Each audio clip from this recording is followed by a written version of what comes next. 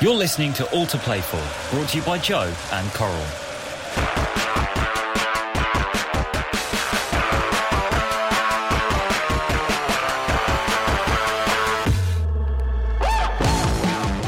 Hello and welcome to All to Play For, brought to you by Joe and Coral, with me, Steve Sidwell, and of course the main man, Joe Cole. Joining us today is a man I know very well, going back to our Arsenal Academy days, probably playing in one of the greatest youth teams in the club's history. He's since gone on to play for a total of 12 clubs, having stints in Serie A, the J1 League in Japan, and the Thai Premier League. A great character, what a player. It is my pleasure to introduce the one and only Jay Bothroyd. Nice to meet you guys. Jay, right? Legend. And we go back further. Me and Jay played for Camden Islington in probably, I'm going to say it, that's the best team I've ever played in. We didn't lose a game for 3 years. Yeah. We just smacked Three. How old was you both there? 12? 11, Really? 11, 12, yeah. So me, Jay, John Halls. Yeah, who you know well, went on to be international male model. Yeah. Daniel Wright, he went QPR. Daniel Wright, Bino, yeah. I'm trying to think. Alan Dunn played. Alan Dunn, Was this Borough? Was this Borough? Yeah. District school? team. Yeah. Jay was like, mate, he's never had it so good. I was just supplying him with goals left, right and centre. Mate, I lost count, mate. I thought I scored about 80 goals in a season. I was scoring like 8-9 in one game. Yeah, it was Wow. ridiculous. Mate, it was amazing. Let's go back to the Arsenal days. My first memory of Jay I need to hear this. was my first memory of Jay, apart from that little moustache, he was doing Movember back in the day when Holmes was, right? He was only young, that's about 12, 13. Yeah, look at me, I'm getting no growth now. We played a game, and it must be about 13, 14, and I was playing in midfield, Jay was in front. I remember giving him the ball, he's turned, and he's hit this shot, and the keeper's had no chance. It weren't Stacky, because if it was Stacky, he'd have gone through with his head, right? And it's gone in top corner, and I was like, wow, that was powerful. So next time, gets it, turns, he has this shot. You know when the keepers try and like catch one of them ones in the midriff? Anyway, he tried to catch this one, his keeper, and it was as though Mike Tyson just gone bang and like hit his keeper. The sound on the pitch as well.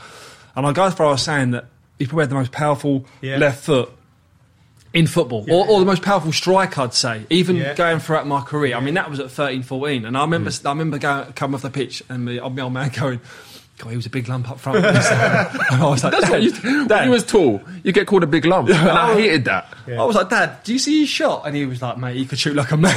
Do you know what I remember from... I don't know if you remember this. Do you remember when we was playing for Islington? Because Jay's massive, everyone thinks I would throw it forward, Jay will head it. Jay didn't like to do it. But I remember when you done your teeth. Yeah, I do remember that. Knocked your teeth That's out. why my gap's bigger now. Like he knocked, was it not? Honestly, yeah. So I went to head it, and some geezer just like tried to do an overhead kick. Yeah. And I remember like I was dazed. Yeah. But then I held my mouth and I couldn't feel my front teeth because they were like pushed back to the top of my mouth.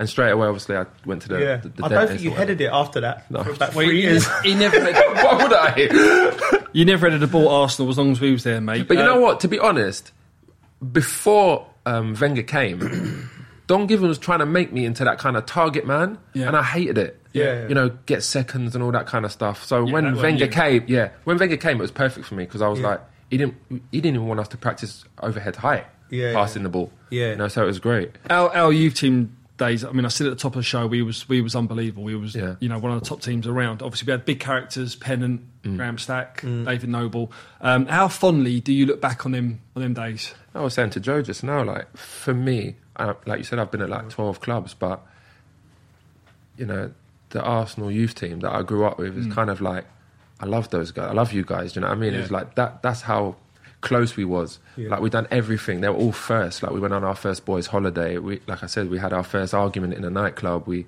done everything.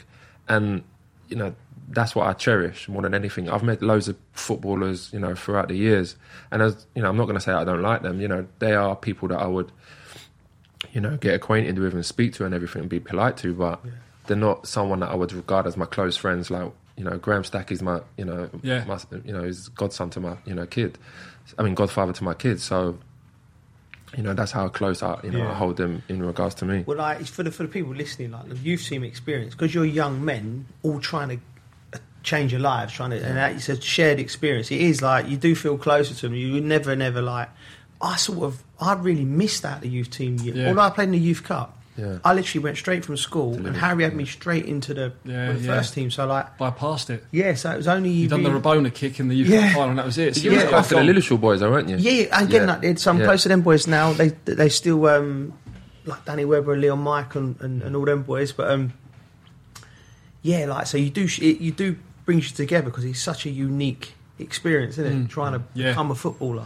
Well, you was one of the first ones from that group that went and trained with the first team. So what was it like going out there on that training pitch for the first couple of times with the Bergkamps, I remember that. Henrys, your Perez, Tony Adams? What was it like? I mean, like I was saying this before, like when I look at this Arsenal team now and I look at it back then, right? And I remember, like, you remember, we used to sit on the corner of the Arsenal, the training pitch, and just like watch these players and be like, man, I want to, emulate that career. I want to be like that. Now, I don't think they would be thinking that. I like Arsenal youth team, but I remember when I got called over for the first time, and I remember I went over, but I didn't go over feeling like nervous or anything. I went over thinking like, I want to show these guys that I can play. And I don't even remember. But that was your character, wasn't it? Yeah, that I just had that kind of confidence. It wasn't like, I'm in awe of anyone, because, if you had said to me back then, are you better than, Ronaldo R9, I would have been like, yeah, because I didn't want to diminish myself, my confidence, not, even though he was better than me. You used to say that you was better than Shearer. I said Bergkamp. I remember saying that to Den. I said, I'm going to take that number 10 shirt off you one day. And he was laughing. And then I know Ray Parlour used to get on it and start like, causing trouble. But I remember when I went over and I just, to be fair, they all welcomed me and they just said, like, I remember Pat Rice just saying to me, listen, you're here on merit. Yeah. I don't want, I want you to act the way you do with the youth team, call the ball, demand things the way you would. And I really enjoyed it. And I remember I used to go back and forth, and then like a few other boys started coming, like Pennant, Nobes came as well. I remember Nobes nutmeg Patrick Vieira, and Minion was laughing. Patrick was just there like he wanted to kill Nobes. Really? Yeah, and I just... Did he get him back? I don't know, probably. I can't remember that, but probably. Because, they were... I think the good thing at Arsenal at that time was that even though we was really close, we were still all in competition with each other. Because I remember, I don't know if you remember, Don Howe and Neil Banfield would be like, if 2 or 3 players come through, like, we're delighted with that as a club. Most of us had a career in football. So that was fantastic. But I think, like you said, that Arsenal youth team was amazing. I remember losing one game. Yeah. It was against Bristol Rovers. Bristol City. Bristol City. It was like pouring the rain, hailstones. The pitch was like that. We lost 5-0 or something. 5-0, yeah. And then the next day we was on at Highbury running every flight of stairs in the stadium. And then since then, I don't think we lost afterwards against, Why would you say that it didn't work out? I know obviously the first team was excellent, but for you, was it down to the shirt incident in terms of throwing it at Donnell's face, or, what would you think was the turning point of leaving Arsenal? Well, I think first of all, like I said to you earlier, I couldn't distinguish my environment where I grew up to then going to Arsenal. For me, I was just kind of in between. So how many fights we almost got into, like Halsey was the same, to be fair. He was like a hothead, and we was always arguing, but we got on really well. But we was always arguing, and I couldn't distinguish life from where I grew up to then go to Arsenal. So I was always what was like. Yeah, I went to Holloway Boys. You went to Aloysius, so you're around it. We went to playing at Market Road, which is the jungle. There was some real wrong-uns there. It's a rough part of London. Yeah, so I was going to school, and there's people that I know now. There's people that murdered people, robbed people. Wow. Carrying knives on them back then, and to me, it was like. I couldn't. I remember my first day at school. I went into the PE block and some guy got hit in the head with a rounder's bat, and then I was like, Jesus, and you kind of have to learn how to look after yourself. But then when I was going to Arsenal, it was kind of like you couldn't be that way, right. And I think that's what held me back. I think I'm happy with everything I achieved in my career, because when you start out, you want to play in the Premier League, you want to play for your country, you want to play in whatever, you want to earn good money and have a good living. But I know that if my attitude had been right, I could have reached higher heights and played at a much better level. Is there anything, looking back at the managers you've had, is there anything you think they could have said to you and it would have changed things, or was it... Yeah, that's the only thing I would say. I think Arsenal could have handled it a bit better. Maybe they could have sent me to anger management. Yeah. Maybe they could have, made me speak to a therapist or something like that. But it wasn't around then, back then, was it? No, it wasn't really. And I think they just made an example of me more than anything. But then what annoyed me is that, I know it's a different calibre of player at the time, but what annoyed me, I remember seeing Patrick Vieira throw his shirt a few times as captain, just throw it on the floor. And I was thinking at the time, well, he's done it, and he didn't really, no one really made anything of it. Yeah. And Wenger protected him. You could have a fight on the pitch with Wenger and he would put your arm around you and say, it's his fault. Yeah. At the time, he just, I think that they made an example of me. But I remember at the time I was like, yes, so what? I'm going to go. I'm one of the best forwards in the country. I'm going to get another club easily. Well, that's what you went on to prove, really, because from there you went to Coventry, and your good form gets you a move to Perugia in Italy. So how did that come in? You're at Coventry, you're playing well. How did that move come around, going to Italy? To be honest, when I went to Coventry, it was amazing because Gordon Strachan was there, and I spoke to him on the phone when I was a kid. And I remember at the time, Robbie Keane was amazing. Yeah. He was setting the world alight. And he said he was he was turning me on by talking about Robbie Keane, saying, I'm thinking about playing you two up front, it's big and small, it would be amazing, and blah, blah, blah. So I went there really because I've seen Robbie Keane play and I'm thinking he's quality. Yeah. And, about 3 weeks after I'm there, he leaves and goes to Inter Milan. So I'm like, man. And without being disrespectful to the Coventry players, at Arsenal, there's people that I aspired to. But once he left, it was there's no one I'm really looking at thinking, I want to be if anything, they should be looking at me thinking that kid's much better than me. That's the way I was thinking then. Yeah. So I didn't really have no one that I could look up to that could give me guidance because I thought that I was the best player at the club. At Arsenal, it wasn't like that. I had Kanu in front of me, Henry, Anelka, Bergkamp, and then people like Vieira, all these players that were real characters but had amazing quality. Yeah. So you had to, I could look up to those people and be I want to take that from his game and put it in my game. Whereas I went to Coventry and it wasn't quite like that. But it was still an enjoyable time because then I met Peavy, Gary McSheffrey, and there was a good little youth bunch there a good youth bunch there as well. You lot beat them in the FA Youth Cup about 10-0 and then we beat them 8-2 or something like that. So there was a good little bunch there. But then the reason why I ended up leaving Coventry is because they had financial difficulties. Yeah. And they just said to me, we want you to take a pay cut. And I was just like, no, I'd prefer you just to give me a free transfer.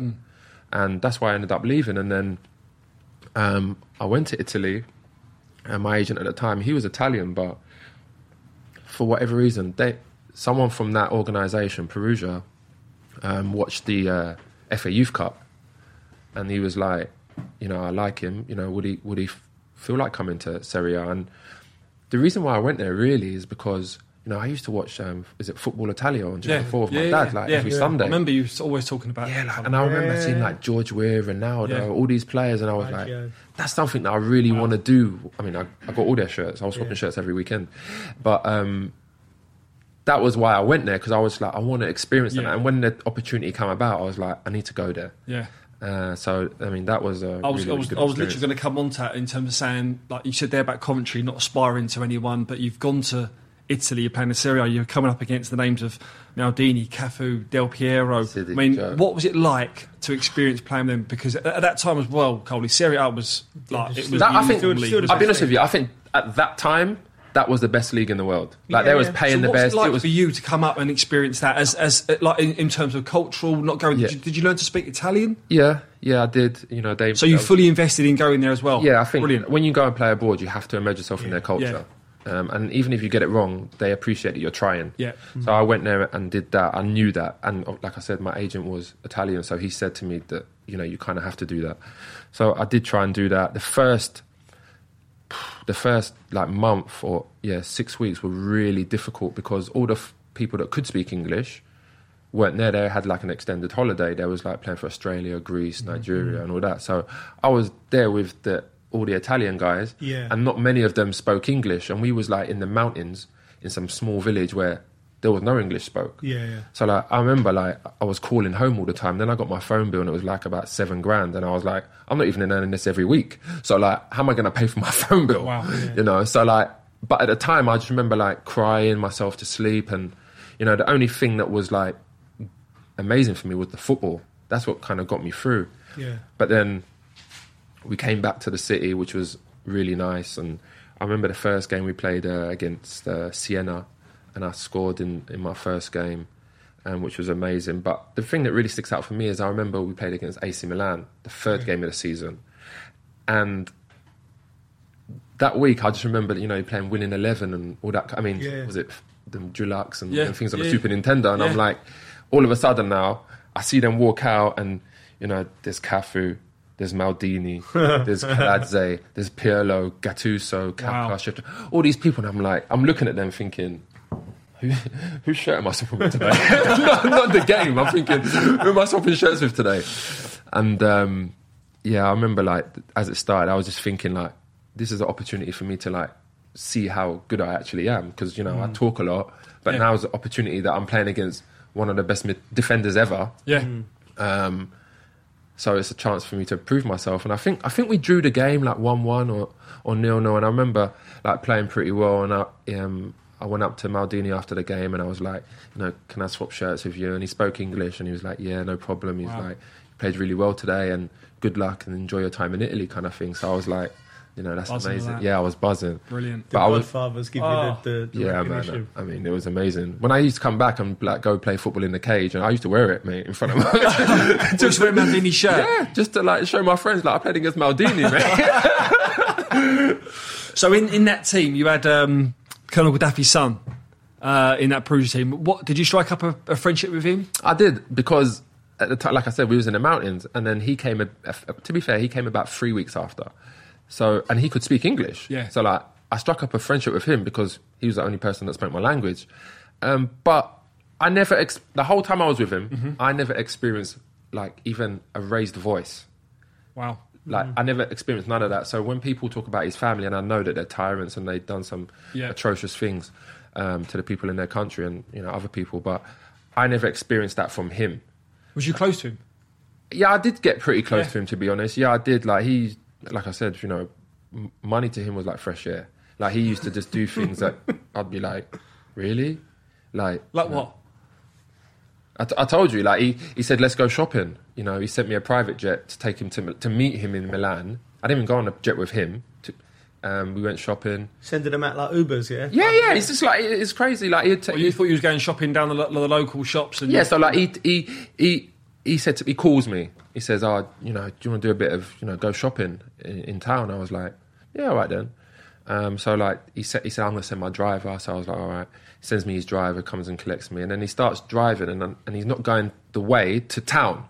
So I'm like, you know, pairing around. I was like, excuse me, where are we going? It's, you know, it's the wrong way. And he just kind of looked at me like, and, you know, like, don't speak no English kind of thing. And I was like, where are we going?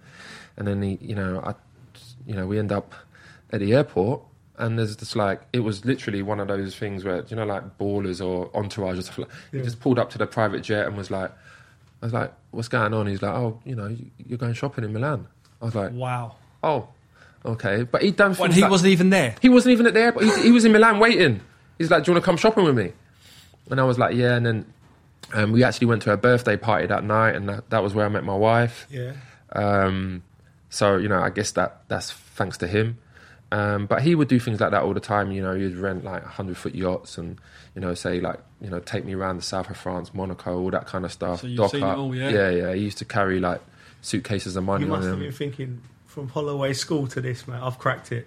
Yeah, I couldn't believe what I was seeing. It was did you say he carried suitcases of money? His entourage would carry suitcases of money. I'd be like, do you want me to chip in? like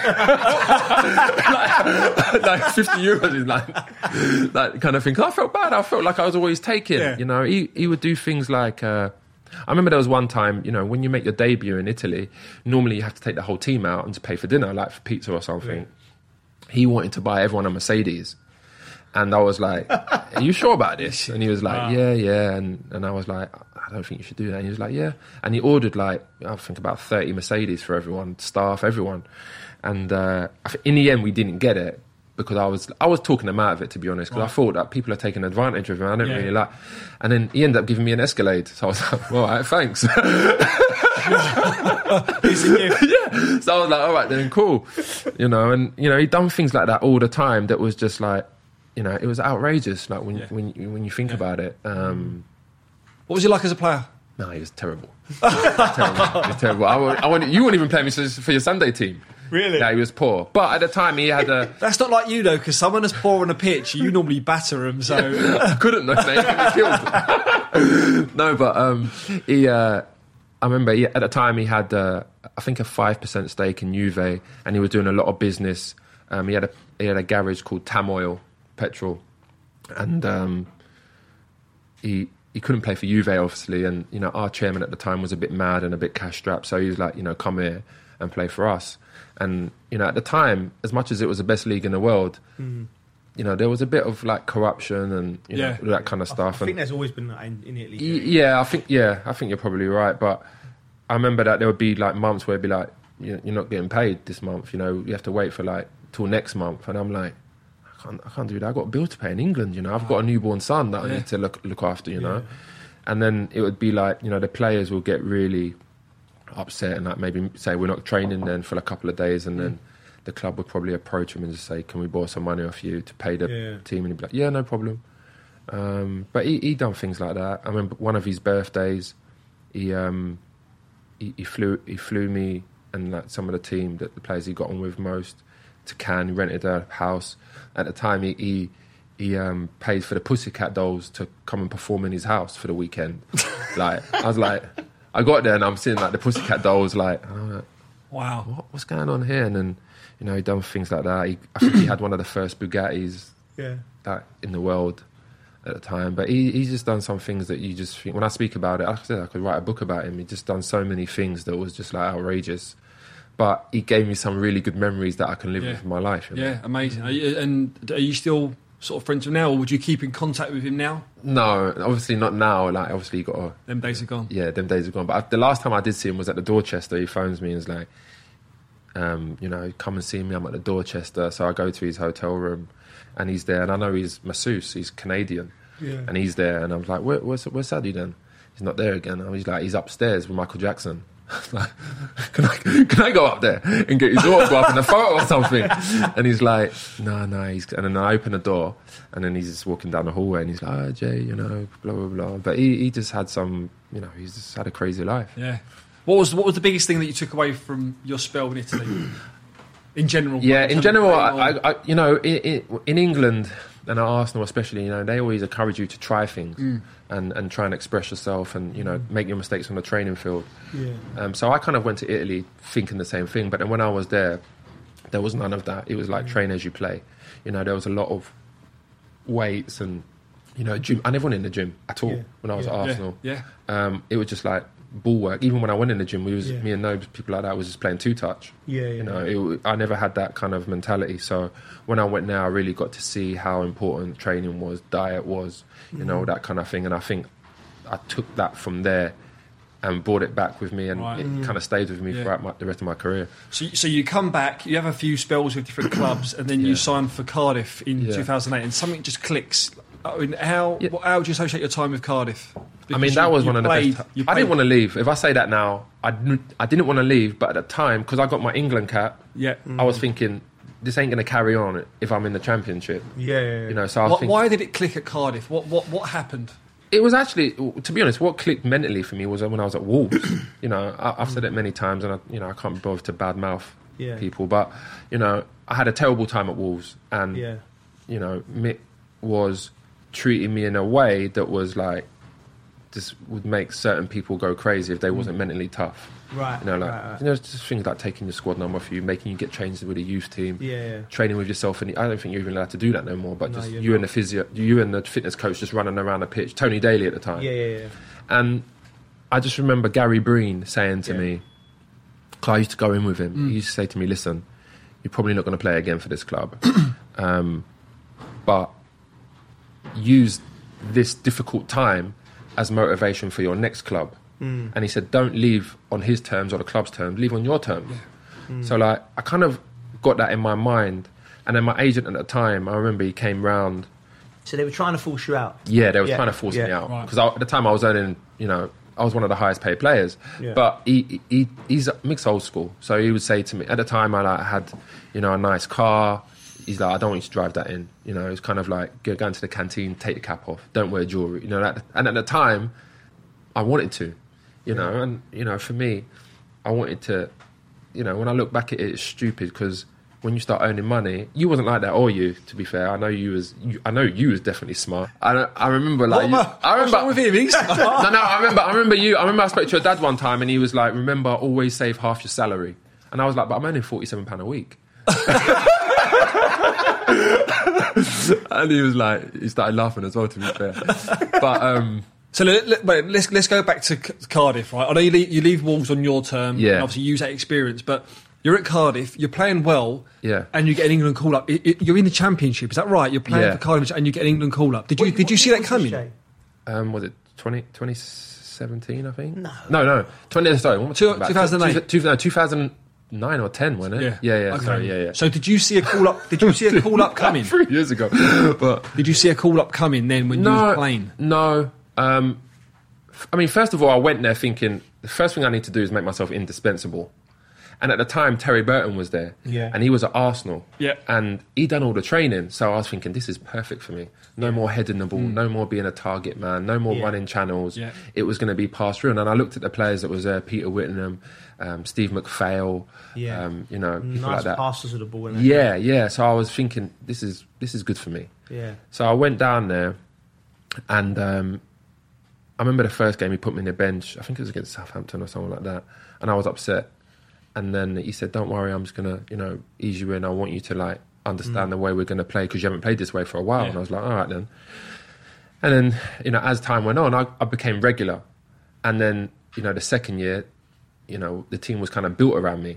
Then the third year, it was the same, but then better players were coming, like Bella's. Bella's coming was like a dream for me. Chops was really good. Me and him struck up a really good partnership. And then I just remember I played one game and Dave Jones said something like in the media, like, he's got the ability to play for England. And at the time, I just was like, whatever. But then it was in the Welsh news that he said that. And then things just seemed to, happen really quick. All of a sudden, I think I scored, 15 goals in that season in, 17 games or something like that. And things just seemed to, move really fast. And then all of a sudden, it's like, you're in a preliminary squad. And I was just, delighted to be in a preliminary squad, to be honest. I was like, man, to get that recognition. I said, I probably won't play for England, but to get that recognition, and if I keep playing the way I do, when I go to the Premier League, Fabio Capella's manager, he's going to, look at me properly. And then, the preliminary squad obviously gets cut down, doesn't it? And then I'm in the proper squad now. And I remember because we went to watch, I think it was Audley Harrison against David Hay in Manchester. We played Scunthorpe away. And the manager goes to me, I think his name's Franco Baldini. He's right-hand man. Yeah. He just says to me, he's in the crowd watching the game. And I remember now my heart's pumping. I'm like, shit, man, I got to perform. This is the last opportunity before the squad gets announced. Yeah. And I scored a couple of goals in that. And then we went to the boxing match. And I just remember I'm waiting and my hands are sweating. I'm not even watching the fight really. I'm just thinking, am I going to get this call up now? Yeah. My hands are sweating. And then I just got a text. I thought I'd get a call. I just got a text. You're in the squad, meet at the Grove tomorrow. And I remember I just stood up and I was just shouted because I was so jubilant. I was like, man, I'm in the England squad. This is ridiculous.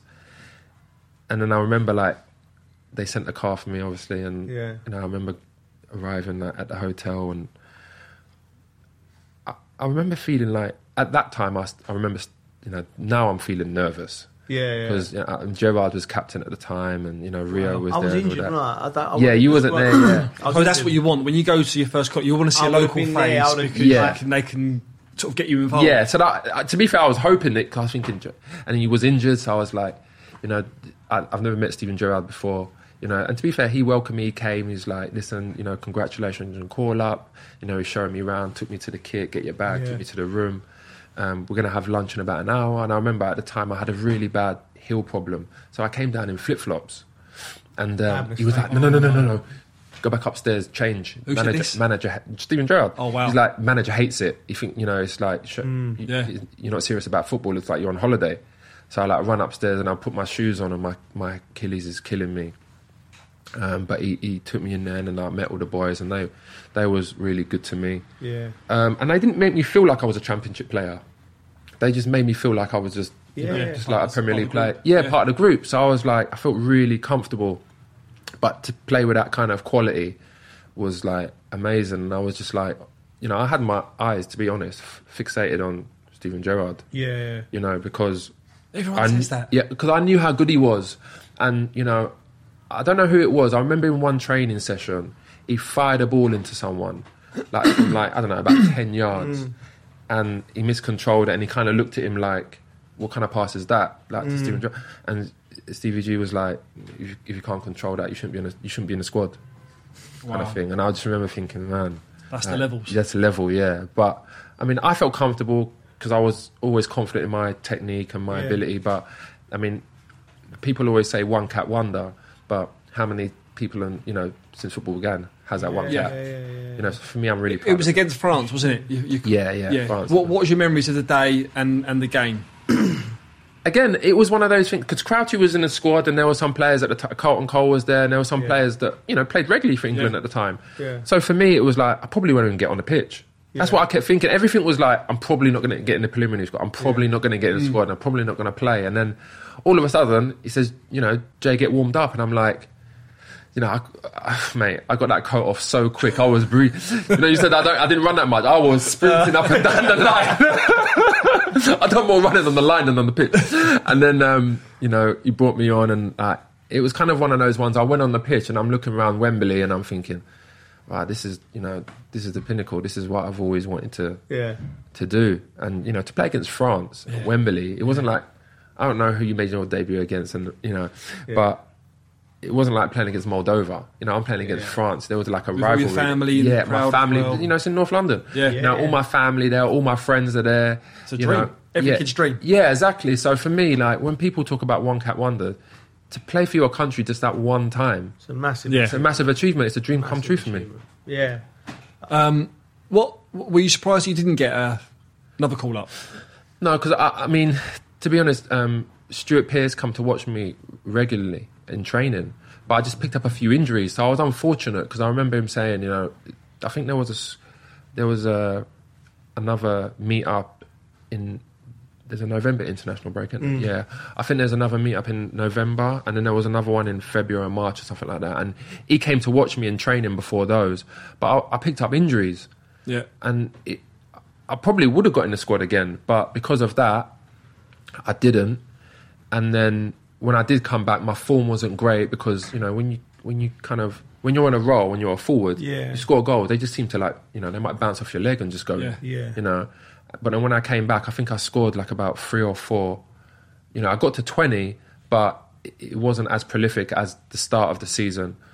But then I was out of contract, and as much as I love Cardiff and I wanted to stay there, I love the city, I love the boys. I have aspirations to play again for England, and I just thought at the time that me being in the Championship, it wasn't going to work. It wasn't going to work, because at the time I think I did earn the call up, but there was some luck in it because Rooney was injured, and players that played more regularly, top players were injured as well. So it kind of worked out for me in that way. But then I was unlucky that I picked up injuries and I wasn't able to get back in the squad. I think when I ended up going to QPR, and I think this is just my opinion. You can tell me what you think, but when you're a forward at a club that's fighting for relegation, you're barely touchable, and you can't really show your quality as a forward. Whereas you play midfield, you can go deep and get the ball. You can influence the game in that way. You can make tackles. People like that. Whereas when you're a forward, people just look at you and is he scored? And if you don't score, people just say you can't do it. You're relying on service. Yeah, I know. Yeah, and it's like at the time we had some really good players, but we had about 4 or 5 different managers, which wasn't good. They're bringing their players. They don't fancy you. He fancies you. It was a mess at the time, Jay. It was. And, financially it was great. Yeah. But, football-wise, I couldn't really show how good I was. And I'm not making excuses, but that's what I feel when I look back at it. We talk about financial. I want to move on to what really happened. So we're going to go back to a moment in your career that we want to know more about. Yeah. And we're going to take it back to the adventures in Asia. So 2014, you fly to Thailand. Yeah. And you play out there in the Super League for a season. It wasn't that super though. What was it like? What was it like? No, it was one of those situations where to be honest, I was earning good money at QPR, and when you're earning good money, you don't want your lifestyle to change dramatically. So I had offers, but then this option came about, and I was like, this is financially really good. How old was you at the time? I don't even know. I can't even remember, to be honest. I was 31 or 32, right? Maybe something like maybe even 30. I can't remember, but it was like a financial thing, and I was just like, you know what, I can go there and play and try and raise the level of the league. Because I remember Robbie Fowler went there before me, so I didn't speak to Robbie, to be honest. I was just thinking I'm going to go there and try and raise the level of the league, and hopefully some other players might come. But then after being there for like about 3 weeks, I was like, no, I can't do this. But then my missus is like, listen, just give it a chance. See how things go. And I remember going there, and I just remember thinking, this is so easy. And I think as a football player, you need competition to push yourself and try and get better. You always need competition. And at the time, there was just no competition for me there. But then I met an agent who was Japanese, and he said to me, listen, the quality in Japan is much better. What was it like in terms of playing and communicating with players and culture? Yeah, again, you have to immerse yourself in the culture. But for me, I was, I don't eat meat. So for me, it was great that I could just go there. The food was amazing. I don't even eat Japanese there no more because, there's levels. Really? And here it's just bland. There it's amazing. But I went there, and they don't expect you to learn the language because it's so difficult. That all the foreigners have a translator from day one to when you leave. But the club at the time, they had Dunga there before. Yeah. So they had a bit of a in Japan they've got a history. Of being one of the bigger teams. So I went there, and it was really good. I really enjoyed it. The stadiums, you get 20,000 packed every week. Very professional, really good players. I remember Diego Forlan was there at the time, and you played with Diego? No, I played against him, but I remember at the time I'm looking at him, I'm thinking, man, he's still good, man. He's still scoring goals. His movement was really good. But then as time went on, you start to see more players come until now, where there's there was Iniesta's, Podolski. You played against Iniesta? I played against him about a month ago. Did you? Yeah, wow. I don't really like swapping shirts, but when I was in Italy and and was he still doing bits? Yeah, no defending. He literally walking back, but really? When that ball goes to him, mate, he's doing ridiculous things like plucking the ball out of the air, Levels. putting it through people's legs. Amazing. So I was like, I need to get his shirt before I leave. Yeah. Well, look, you're back in England. How are you? Because you had a heart surgery, is that right? Yeah. So I had a heart surgery, but I feel fine now. But at the time, it was really scary because I remember I played a game and I played the 90 minutes. I felt, fine. Got man of the match, by the way. Yeah. And nothing's changed. But in the game, last 5 minutes, I twisted my ankle. It wasn't bad, but it was like a sprain. So the manager said to me, take a week off because it was international break. So I took a week off, and then when I came back, I was training with a fitness coach, as you do, doing sprints and all that kind of stuff. And I was like, I didn't feel right. And when you're training, normally you're breathing deeply, and you're like, but I was like gasping, right. And I was like, something ain't right here. But I trained for 2 or 3 days with this, and then it was a day before the game. I did the training match, I think it was 8v8 or something like that. And then I went to the physio afterwards, and I was like, I need to go and see a doctor, a respiratory doctor. At the time, I was at home thinking, something's wrong, but I didn't want to believe it, So then when I went to the hospital, it was kind of the confirmation. He said, you're not going to be able to play football for about 6 months. And he was like, you need to have surgery now. Really? I had the surgery, and I said, so, when will I start feeling good? And the surgeon was like, oh, you can probably start playing again in a month. I was like, what?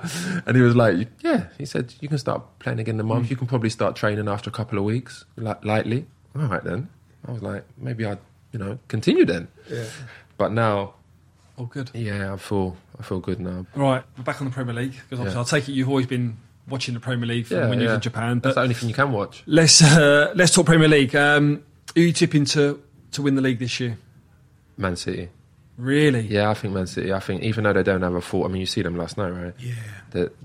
It's like, they don't really need a forward. They've got so many players. It's confident that though. I mean, Liverpool going strong. Chelsea are doing. But they're going to lose. They're going to lose Mane and Salah for the African nations, right? Yeah. And I think that will be a massive blow, especially in this kind of period. Yeah, I think we looked at it, it's about 6 or 7 games. Yeah, they're going to miss them. That's massive. That is big. Yeah, it is. Because I think if you go Liverpool's first 11, Man City's first 11, Chelsea's first 11, because of Salah and Mane, like you probably tip Liverpool, but it's not like that now in modern football. You have to rotate. They're going to lose players, and losing them two is massive. So I've always backed Chelsea from the start. Yeah, but Pep's got him in the swing. He goes on these runs, doesn't he? Where he gets like 2-3 months where they're just decimating everyone, yeah. and they're in that at the moment. So, and I think they might add a striker as well in the next window. If they do that, it's hard to buy. Well, you're available. I could still do it. In that team, I could. No, but I think they will buy someone. I think. I mean, I see there was linked to that. Is it Vahajlovic at Fiorentina? Yeah. I like him. Mm-hmm. He looks like that kind of player that could come and score goals. I think Harry Kane. I think that's dead now. Yeah. And it's because he's not performing. Mm. As much as I think he's one of the best strikers in the world. Yeah. He's not performing. So I think that 100 million tag now that there was and over it, they should have took it then. Yeah. But, they're not going to get it now. Well, look, talking of not performing, 3 teams to go down. What are we saying here? There's a little cluster now appearing down there, isn't it? I think Leeds are in danger, Sid. Yeah. I do. I really We've said do. that last I couple said that of weeks yesterday as well. Yeah, because I watched them at Chelsea and they acquitted themselves well. But when we all talk about Bielsa being this genius, mate, he needs to do something to change to stop the rot with his team. They can't just be, when you're low on confidence, they're throwing bodies forward with no real convictions, big injury list. I don't think they defend well. I think Leeds could go. They face Arsenal on the weekend at Ellen Road. Do you see Leeds getting anything at the moment? Or? I think the thing about Leeds that I don't like, you guys, they're seeing these games and analysing it. But for me, when I watch it, I'm looking at it thinking, you can't go for man against the top teams in the country. No. Because all they do is, they'll play a 1-2 round, they're gone. They might beat you with skill, they're gone. And you see that yesterday, like, defenders are coming through the middle. It's like, all of a sudden, you're in the final third. I think they went something like 39 passes or something like that in the final third. Yeah. And I'm looking at that, I'm thinking, like you said, he's meant to be the special one and all this kind of stuff. But I look at it and I think, if you are, then why are you setting your teams up, especially against the big boys, and being resolute and then playing counter-attack? Because they had some good individuals. Yeah, I agree with that. And also with Bielsa, I'd just like to see him do something different now. We've got a big reputation. I mean, he comes out, he sits on the bucket, then he's got his translator. It's great, the culture's there, but there's serious. They've fallen away, and something needs to change. Well, I think they'll go Leeds. Leeds are in danger. A team that's actually flying at the minute, Crystal Palace. Watford played Palace. Patrick Vieira, he's got them ticking down there. Conor Gallagher's playing really well. We spoke about him on previous shows. Should be a good game. Be a good game, Sid. Going back with Palace and Vieira, I tipped them. I thought they'd struggle. Yeah, I did remember at the start of the season, and I'm happily proven wrong because I like the club. I like Patrick Vieira. You want to see the great players become great managers, and also for young Conor. Again, like coaching him at Chelsea on a few occasions and that, and now I look back at it with hindsight. What a strong character mentally. Like when I met them players who are mentally elite. He's one of them. Yeah. He's just going to keep getting better and better and better. Was he that good then? No. That's what I'm saying. Yeah. I looked at him, and I'm comparing him to Mason Mount and Callum Hudson-Odoi. Maybe was just a tad ahead of him at the time, and then he was a great lad and he had great ability, but there was other guys shining. But then when I look back and I look at how he acquitted himself around this, and Billy Gilmore as well, to be fair, how they train, how they behaved, how they, I remember walking in, and they're both 19 playing in the European League under 19s, and they'd be watching their clips back like every morning.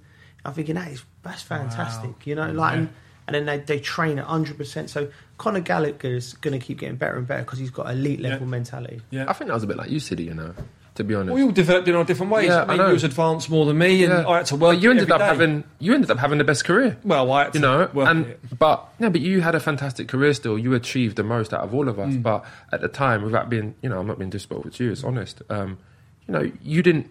At that time, there was like David Noble, there was me, there was Pennant. Yeah. And, you went a bit under the radar, but then you developed later, but then you went to higher heights, which is amazing. Yeah. Do you know, maybe something you said to me once, I can't remember you said it, when you had an injury, you used to put it in a little box. Yeah, mate. Yeah. So, like, say if you're carrying a knock, it was frustrating as a footballer, and someone play you, and he said, he said, and that times I've got a bad knee, right, put that in the box for 90 minutes and look after that afterwards. I actually said it to my little boy. He's only 9. Stick it in the box. I did it in the box, play the game, deal with it afterwards. That's the bit, that's that mentality. Yeah. I said, when I look at young players now, more and more, and I try and think of the 3 things I need: elite level technique, elite level physicality, elite level mentality, and if you can get 2 of them 3, you've got to play. But I think the technique and the mentality is the most important, because I look at football these days, the players that have a great career throughout their career are the ones that have the technique and the mentality. The ones that are speed demons, as soon as they lose their speed, they don't have to play football. Yeah. And, because they rely on it so much. Yeah. It's the players that play into their 30s and mid-30s or whatever, they have the mentality, the movement, and, and the technique, which helps them still flourish.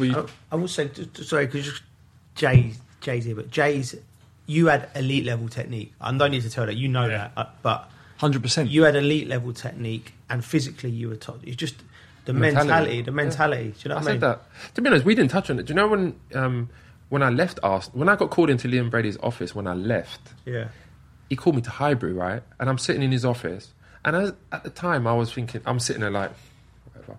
And then, what's his name again? Charlie George walks through the door, and he's like, Liam, I hope you're giving him a new deal.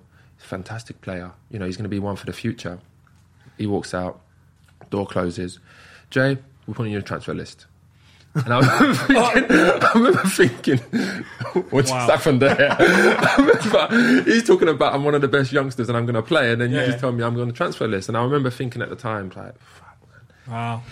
But I think as a kid, looking forward, I think, like you said, the players that do well and flourish early, like this kind of guy, because I like him, but I never see him when he was, I've never seen him play at younger ages. I look at him and I think, to me, he looks like a Frank Lampard almost, arriving in the box, scoring goals, getting assists, and I look at him and I think, I like his character. The other night was a difficult game, but he always seems to turn up in the right areas at the right time, and he killed the game and got man of the match, and it was fantastic for him. Well, let's give you some Coral odds. Coral will give you odds of 25-1 if you think Crystal Palace will beat Watford 3-0. We just spoke about them. If you think Leeds will nick a 1-0 win at Ellen Road, Coral will give you odds of 11-1. And finally, it's 18-1 for Liverpool to beat Spurs 3-1 on Sunday. That's good. That's it. You like that? Yeah. That's I'd take that one more than any of them. Right, move on to the Super Series. I'm going to ask you both 4 simple questions about the Newcastle-Man City match taking place at St James's Park this weekend. Quick fire answers, OK? So it's Newcastle-Man City. Who's going to win the match? Is that a true question? Got to ask it. It's the Coral Football Super Series. Who's going to win the match? Man City. Man City. The odds, can I just say, the odds have got to be the biggest price that there's ever been in a Premier League game. Especially after last night. Mate, who's going to back Newcastle? Well, listen, I'm sure someone's going to back them on Coral. Who will score the first goal? That's tough. What player? Yeah, who's going to score? Well, who's going to score the first goal? De Bruyne, yeah. Bernardo Silva. Oh, he's good this year. Yeah. Good shout. How many corners? 15. That's not a bad guess. 11. You're banging it out. And lastly, how many players will be carded? I don't think Newcastle are going to get close enough to kick them, so I'm going to go 1. If Fernandinho plays, you always say 1. Yeah. But, I'll go 4. Okay. 4. All right, in total, yeah. People at home, remember you can play along also. Just head over to coral.co.uk, answer the questions correctly to win cash prizes, but please gamble responsibly. Right, that's all we've got time for. Jay, absolute pleasure. Mate, you're back home for Christmas and stuff, so have a great Christmas with all the family. You too. We're seeing each other Sunday, with all the Arsenal youth boys, so that should be Sunday. eventful. You can't come. We got a little get together. Best Arsenal youth team, innit? Yeah, well, listen, we're our West Ham youth team, and we can have a little game. Let's get in the cage. Do you think you'll win? I don't know, man. I see a couple of the bellies on them. I'm not sure how we go. Are you still doing a bit? Because I've got my team in on a Sunday, top of the league. Right, Cole, I'm going to see you on the next show. Right, remember, you can find us on the Joe YouTube channel or wherever you get your podcast from. You have been listening to All to Play For, brought to you by Joe and Coral. We've had a great time. We hope you have as well. See you next time. You've been listening to All to Play For, brought to you by Joe and Coral.